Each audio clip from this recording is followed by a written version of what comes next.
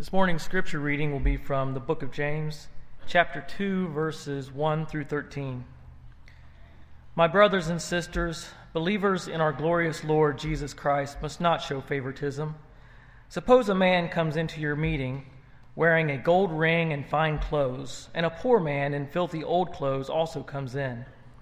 If you show special attention to the man wearing fine clothes and say, "Here's a good seat for you," but say to the poor man, "You stand there," or "Sit on the floor by my feet," have you not discriminated amongst yourselves and become judges with evil thoughts?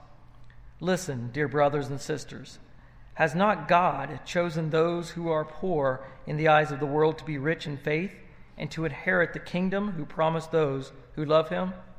But you have dishonored the poor. Is it not the rich who are exploiting you?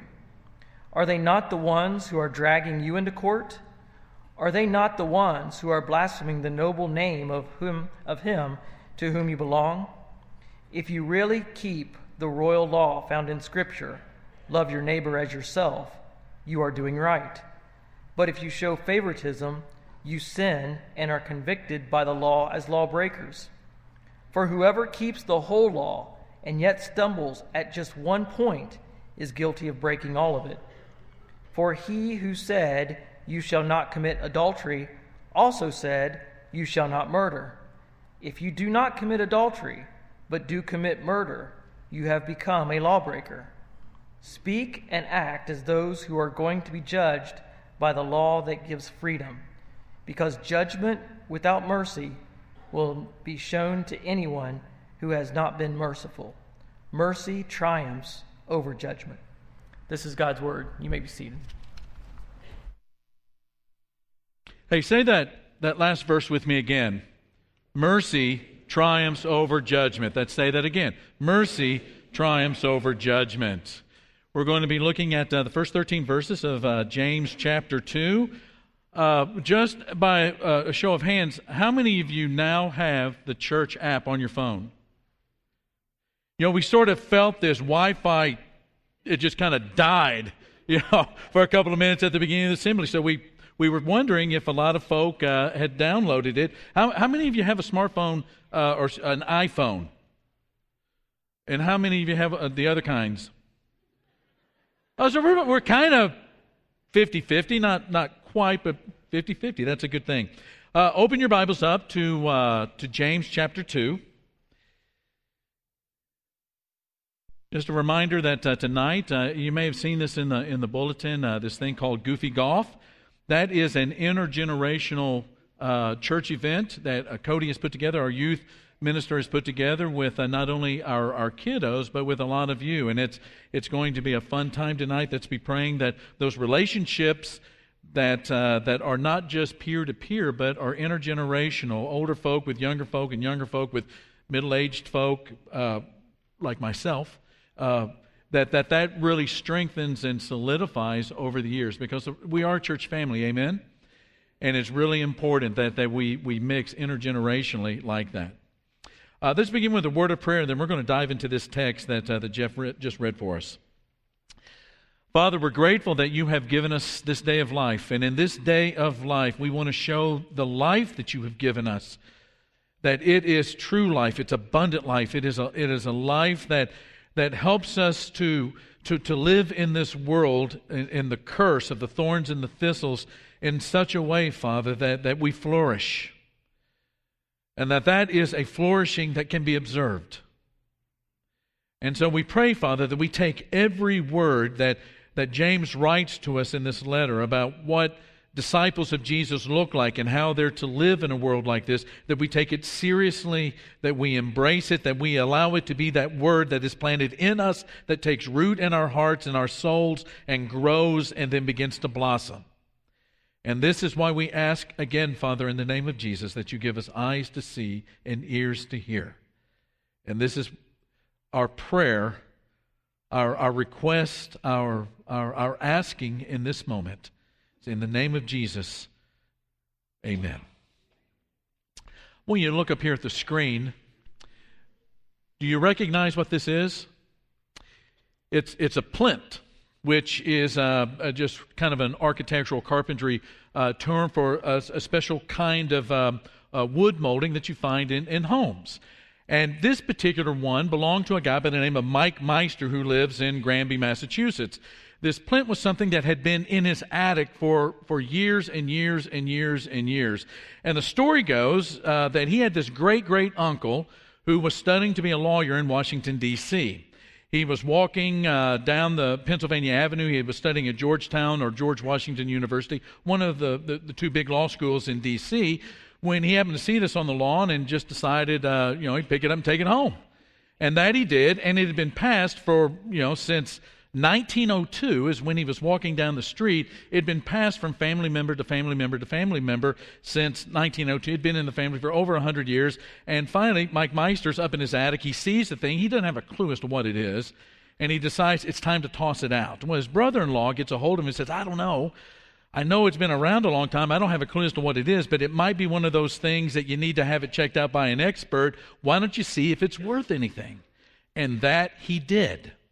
And it turns out that it was found in a very, very special room in a special house in Washington, D.C. You can see the circle down there at the bottom. That plinth that Mike Meister has is that plinth right there, found in one of the rooms of the White House. And it had been a part of the White House since the rebuilding of the White House when it had burned down in the War of 1812. So now we fast forward to 1902. Teddy Roosevelt has become president because McKinley's been assassinated, and he decides that he wants to return the White House to its Federalist architectural roots and decides to get rid of all of the vestiges of Victorianism inside of the White House. And in the day, they didn't have those gigantic, 40-foot dumpsters out there, so they just tossed stuff out onto the lawn. Mike Meister's great-great-uncle is walking down the street, walks right up on the lawn of the White House, sees this thing, he knows it's trash, and takes it home. And it was nearly thrown away. His brother-in-law said, hey, you need to find out how much it's worth. He did, found out exactly what it was. It went to auction last fall, sold for $150,000. Nearly tossed it out. The moral, I think, of the story is this. You can be around something for a long time and not have a clue as to what it is or what it's worth. I think our church and our culture today is a lot like that. There are a lot of people that are walking around in our neighborhoods and we interact with on a daily basis that are around the church and they sort of know what the church is, but they don't have a clue as to what the church really is, and they don't have a clue to its worth. And I think that brings up a really interesting question. And the question is this: why is there a church at all? When you think about it, why in the world is there a church? Well, for a lot of us who have grown up in the church and those that have been church members for a long time and have really been blessed by the church, the answer to that is not only, fairly simple, but there are a lot of them. I mean, the church is the place where people come into contact with the gospel. The church is the place where people are able to grow in the faith and maintain the faith and to learn how to fellowship with one another and how to love and to be loved and to serve and to be served and to be the people of God. It's the church is the place where God is worshiped in His creation, a creation that is eliminating Him. But there is, as good as all of those reasons are, there is one reason I want to look at this morning out of the book of James, and it's this. One big reason that the church exists is this. The church exists to demonstrate God's work in the lives of people. The church exists to demonstrate God at work in the lives of people. That if you have questions about God, you're wondering about God, that you have some ideas about God that you want to check it out, one of the things that James is going to really want people to do is to look at the church and to see God at work in the lives of people and how people are being changed and transformed and they begin to flourish and they begin to grow and they begin to look like the human beings that they were always intended to be. Now that's the importance of James's book, his letter to us. James helps us to see what a disciple looks like. Well, the first thing we looked at, we're in the third lesson. First lesson, James helps people to see what disciples of Jesus, where the gospel has impacted them, they are the recipients of grace, they believe in the cross, they've committed themselves to God, they delight in God. When the trials come, this is what a disciple looks like. A disciple is not stoic, But at the same time, a disciple of Jesus is not an emotional train wreck when it comes to the trials. A disciple is realistic about the pain and the suffering and the grief, but approaches that trial and that tough time and that adversity with this kind of vertical spirit that regardless of how painful the experience is, there is this knowledge that God can turn that evil against itself in your life and turn you into a beauty, to turn you into a gem. Last week, we saw the place that God's Word has in all of this. We saw how the disciple has a very special relationship with the Word of God. That it's that Word that gives new birth, and it is that new birth and the Word that the Word of God that plays a part in that turns you into a first fruit, which means, it's an agricultural term, we talked about this last week, that first fruit means that you're dedicated to God, which means that you have this relationship with God and with God's Word, in which, like David, you want to delight in it, you want to meditate on it, you want that Word to be spoken to you. Because of this new birth, you want God to speak to you. But at the same time, the Word also has a special relationship with you. James says that Word is planted in you, which is another agricultural term. And you know what happens when you plant seeds? That seed takes root, and then it grows, and then it begins to blossom. The Word changes you. The Word changes you. And that's that relationship that the Word has with you, that when you accept that Word and you have that Word planted in your heart, then the Word of God takes root in your soul, and it begins to grow and to grow and to grow. And finally, you begin to bear fruit, and you blossom, and you flourish, and all of a sudden you notice that you're breaking out of old cycles and old habits and old addictions and old ways of thinking and responding and reacting to different things. You begin to be a different individual.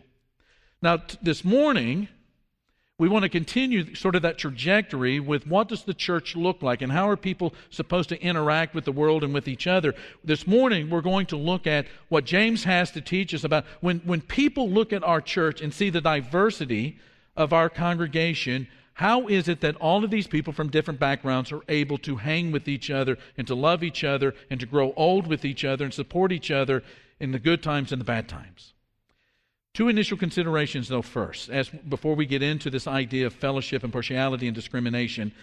Two initial considerations. To whom is James writing? What is the context here? Well, about the time that James was written and scholars begin to look at it, they begin to say, what James is doing, he's looking at the assembly like we have this morning. He's looking at the church when it's getting together on Sunday morning, it's the first day of the week, Sunday morning or Sunday evening, and what does the church, how is the church supposed to behave, and how are they supposed to relate to one another when there's so much diversity in their worship assembly? The latest scholarship leans more in the direction of this is not an assembly of worship, it's an assembly in which there's sort of a church trial going on. Somebody has done something that's been upsetting to somebody else, and the church has come together, and the terminology of judge and judgment and all of this sort of has caused them to lean this way. My own personal thought is that it's really neither, it's both and. It's not just the assembly and these special meetings, but it's really the church together at all times. If you look at verse 2, James talks about this meeting, and it's not the typical word that you would find for church, which is the word ecclesia. It is another word. It's synagogein, which sounds like the word synagogue. And you'll remember what the synagogue was. James is a Hebrew writer. He's living in Jerusalem. He has this Hebrew background, and in his mind, the synagogue has a specific image in his mind. The synagogue appeared while the people were out in exile. And it was a way for the people in a foreign land. They were strangers. They were aliens in this foreign land. They were in a different culture. They were among people who spoke a different language. They were among people who did not believe in one God but many gods. And the synagogue was a place not only where they would come together and find emotional support, but theologically they would come together and what God's Word, what Torah taught about life and about interactions with one another and kosher kitchens and what the worship was supposed to look like, all of that was taught. And so I think what James is writing here is not meant for a specific application like a church service or a meeting, but it's for any time that two or more disciples come together and Jesus is in their midst. That what he's writing applies to us as a body, wherever it might be found at whatever time of the day and whatever day of the week. He's writing about how we live with each other. The second consideration is this. Think about this. This really, to me, this is very interesting.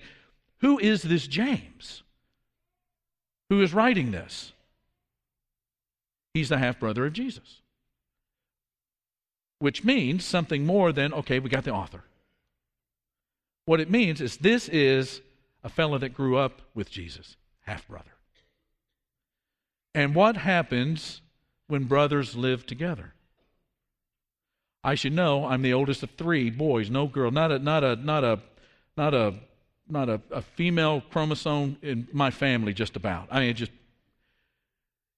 what does it mean that James grew up with Jesus as his half-brother? It means that he ate with Jesus, and he listened to Jesus, he worked with Jesus, and because they would pile all of the kids into one bed, he probably slept with his older brother, half-brother Jesus. And he probably annoyed his half-brother Jesus from time to time. And guess what? He saw how the Christ lived in a family. Not just what a family with the Christ in it looked like, but he saw how the Christ reacted to everything that happened in his family while he was growing up. So he is writing with personal knowledge. He is writing with personal memories. Thinking back about how Jesus treated different things as he was growing up as a half-brother to the Messiah. And so there's some special connection in these words for James and for us. And there are 3 things that he helps us to see in this text. There are a lot more than that. We only have time for 3. The first one is, if we're going to be the church that God wants us to be in this community today, and be all that we can be as the body of Christ, beautiful as a bride, fruitful as vine in the branches, and all of that, then we have to remember that as a disciple of Jesus, we are overcoming fallen human nature. You've heard me talk about Alexander Solzhenitsyn from time to time, one of my favorite writers, and has taught me so much about good and evil in the world. He was one of the most prominent writers on these subjects in the 20th century. A little background, if you don't know the name Solzhenitsyn, you know that he's not from around here. He grew up in the Soviet Union when God had been completely eliminated. God had been eliminated. And because of that, as a member of the Soviet Union, a citizen of the Soviet Union, he experienced what men become and what men do when all of the motivations to do good, like a belief in God, is removed. The world becomes less merciful and less merciful and less merciful. The world becomes more mean and more mean and more mean. And even though Solzhenitsyn was a citizen, he found himself in the gulag. He found himself in a place of unjust suffering. Some years ago in Eternity magazine, there was an interview, and Solzhenitsyn's quoted by Erickson, who wrote the article. And I want to read a portion for you. It's up here on the screen. And this is a quote from Solzhenitsyn. He says, over half a century ago, while I was still a child, I recalled hearing a number of old people offer the following explanation for the great disasters that had befallen Russia. Men had forgotten God. That's why all this has happened. Since then, I have spent well nigh 50 years working on the history of our revolution. In the process, I've read hundreds of books, collected hundreds of personal testimonies, and have already contributed 8 volumes of my own toward the effort of clearing away the rubble left by the upheaval. But if I were asked today to formulate as concisely as possible the main cause for the ruinous revolution that swallowed up some 60 million of our people, I could not put it more accurately than to repeat, men have forgotten God. And that's why all this has happened. The world is not a merciful place.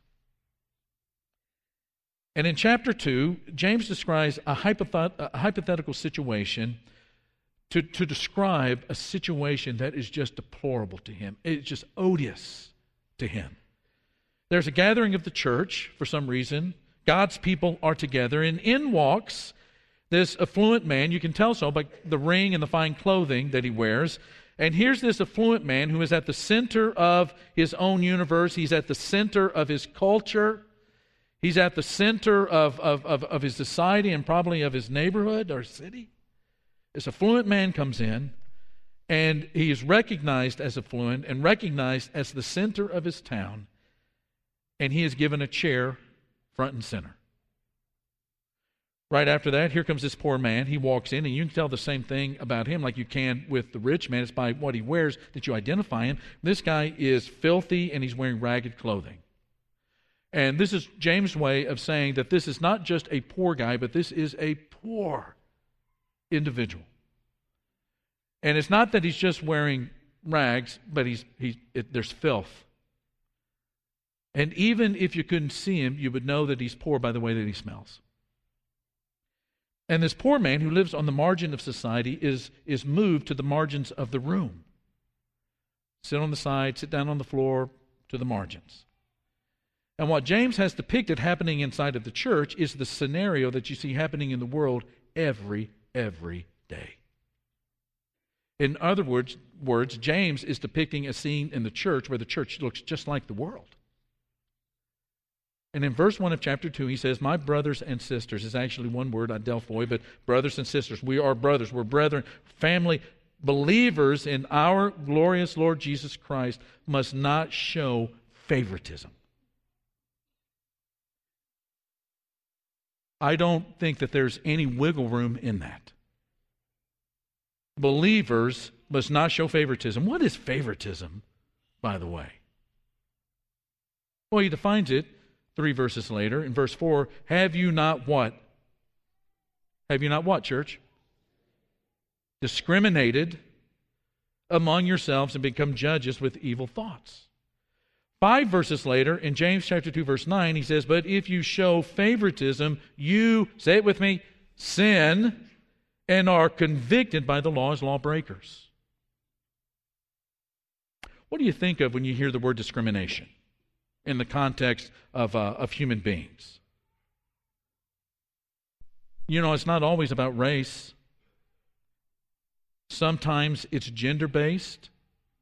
Sometimes it's socioeconomic-based. Sometimes it's geographical.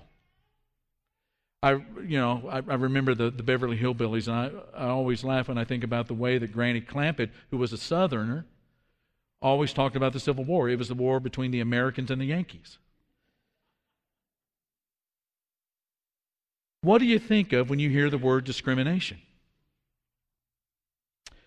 It means to reduce worth of another human being, to reduce meaning of another human being. It is to take away power of another human being. It is to separate yourself from another human being. It means to sort of flip it in a different side of it. To discriminate is to glorify yourself by de-glorifying, and I don't know if that's a word. We discovered a new word last week, shepherdly, but you get the idea. You glorify yourself by de-glorifying someone else. The words favoritism in verse 1 and show special attention to in verse 3 convey these ideas of seeing only the facade, of regarding only what you see initially, what the first glance, leading to a snap judgment about worth. That's why it's always more comfortable just to be with people that are like us and look like us and smell like us and do the kinds of things that we like to do. It's always easier to do that. But what James says in verse 4 is that it's judgment, it's the judgment of another by your own evil thoughts. And it does not reflect the heart of God. And when we show that kind of favoritism, it reveals that in our church family and in our heart that we do not understand the gospel.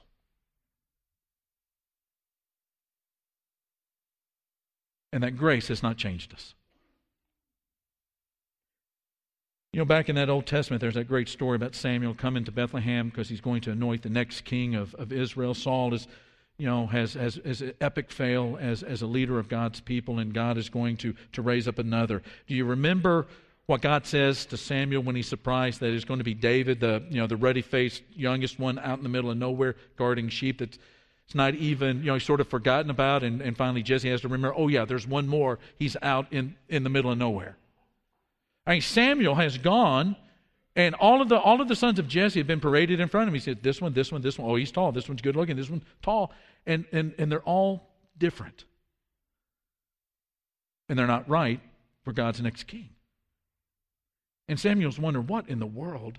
When God says to him in verse 7, people look at the outward appearance, but the Lord looks at the heart. People look at the outward appearance, but the Lord looks at the heart. As people who imitate God, Ephesians chapter 5, verse 1, as beloved children, we look at the heart of people. And it was this same superficial seeing of human beings that led a lot of people to reject Jesus. James, who in chapter 1 tells disciples to look deeply into and intently into the Word of God, saw his half-brother Jesus crucified because people did not look intently into the Word of God, who was Jesus. And that's why at one point in the middle of his ministry, after people have heard his teaching and have seen all of the miracles and have encountered Jesus and not just heard his teaching and seen the miracles and the power that was wrought by him, but actually encountered Jesus and saw the kind of heart and the kind of mind and soul that he had as a human being that was God, has finally come to a point where he says, you people are judging by looking at the facade. And in verse 24 of John 7, he says, stop judging by mere appearances, but instead judge correctly. Make a decision, but not on these presumptions that you have about the Messiah. Look at what I'm doing. The lame can walk, and people that are mute can speak, and the blind are seeing, and people are raised from the dead. And does that not click? Stop making these simple, superficial judgments and make a right kind of judgment. And the point that James is making is this: people who profess that they belong to God in the world must never treat people like those who have eliminated God from the world. And people who have not looked intently into the Word of God, chapter 1, verse 25, know that this kind of discrimination does not reflect the heart of God. In James chapter 2, verse 5, has not God chosen those who are poor in the eyes of the world to be rich in faith and to inherit the kingdom He promised to those who love Him? Jesus Himself said about spiritual poverty, He said, blessed are the poor in spirit, for theirs is the kingdom of heaven. Well, the second thing is, not only do we realize that we have to overcome fallen human nature and the tendency to separate, but we need to look intently into the glorious Lord Jesus Christ. Again, verse 1, my brothers and sisters, believers in our glorious Lord Jesus Christ. James reminds them that they are a family, that they're brothers and sisters because they are believers. Believers in what? Believers in what? Believers in what Jesus has accomplished through the gospel. The gospel is not that you can be saved. That is, every philosophy, every religion, every scam in the world says you can be saved. Do this, pay this amount of money, accomplish this, and you're going to be saved. Every religion, every scam, every philosophy in the world talks about you can be saved. The gospel is not that you can be saved. The gospel is that you are saved by grace. And that's why I want you to circle that word glorious in your Bible. This is the only place in the entire New Testament where the word glory is attached to the words Lord Jesus Christ. And you know what? It catches the eyes of those who have been giving too much glory to human beings and not factoring in what God has done for them through the gospel. When the Apostle John was on the island of Patmos there in the first chapter of Revelation, he got an eyeful of the glorified Christ, and what happened? He fainted, which is kind of weird when you think about it, because he was Jesus' best friend on earth when Jesus was here. It's not like he's never seen him before. But this time, he's overcome by a beauty that was not in him personally, but a glory and a beauty that would one day be his because of the Christ. And it humbled him, and he was just so overcome. And when we begin, because that word is planted in us, and it's taking root, and it begins to grow, and we blossom, when we begin to see and to perceive, to get an inkling of just how glorious is the Christ and His love for human beings, it humbles us and it causes our hearts to overflow with love. The gospel and the glory of Christ. And so when you look at people, you just see, hey, there are people out there They have absolutely nothing. I mean, how the first names or even the last names, how many first names of a homeless person do you know? Poor people have nothing. And yet they're made somebody in Christ. Then you got people who seem to have everything that the earth has to offer. But they should realize that their only hope is in Christ. And that frees you up to do the last thing, and we'll close here quickly, is to obey the royal law. Why is it called a royal law? Why is it called a royal law? It's because we're being reminded that Jesus is a king, and this is not a suggestion. Verse 8, if you really keep the royal law found in Scripture, you love your neighbor as yourself, you're doing right. You're doing right. You know, God is doing a lot of things in our church family. When the gospel comes into the life of somebody and through grace they're saved through faith in what Jesus has accomplished, sins washed away, confession, repentance, Spirit coming to dwell inside of you. You know, the complexity, the simple complexity of salvation and conversion and a life that flourishes. He does a lot of things. He's tuning you to a spiritual world that exists even though you can't see it. He's putting you in a different relationship with His Word.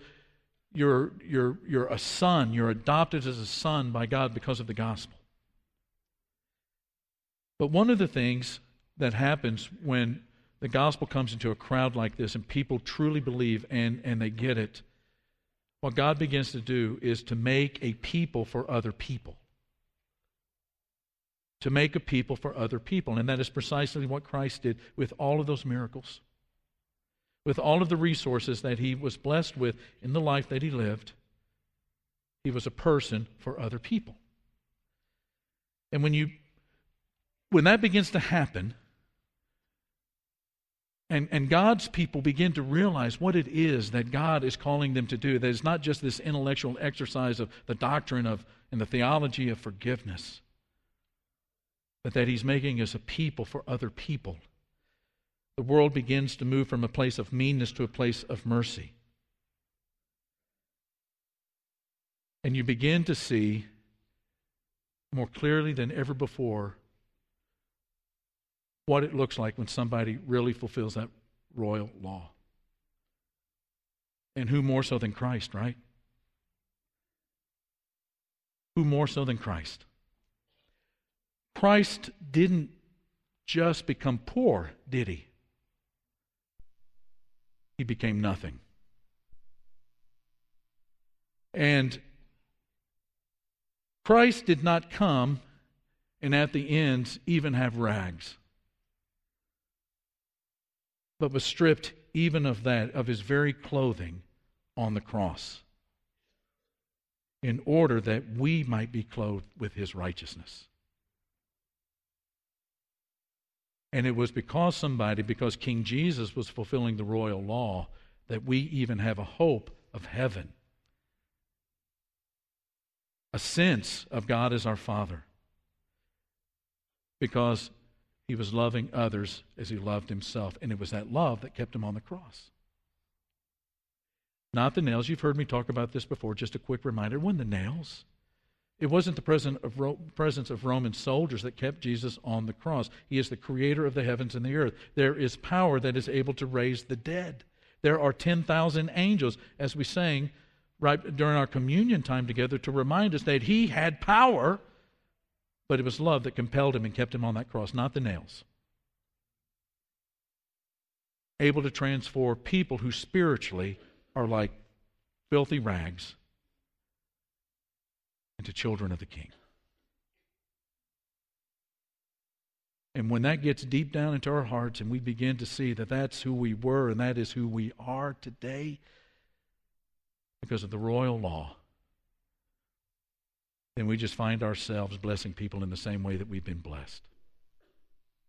Ben's going to lead us in a song right now. Some of our shepherds are going to be down here at the front. Maybe there's some ways that we can minister to you today and pray for you and help you to become a more profound disciple, a more profound imitator of God as a beloved child. Or it may be that today you want to change from contributing to the world being meaner and meaner, and you want to contribute to the world becoming a place that more clearly recognizes God and doesn't eliminate God, but firmly reestablishes God through your life because of the greatness of His gospel and love that brings you into a relationship with the Creator of the heavens,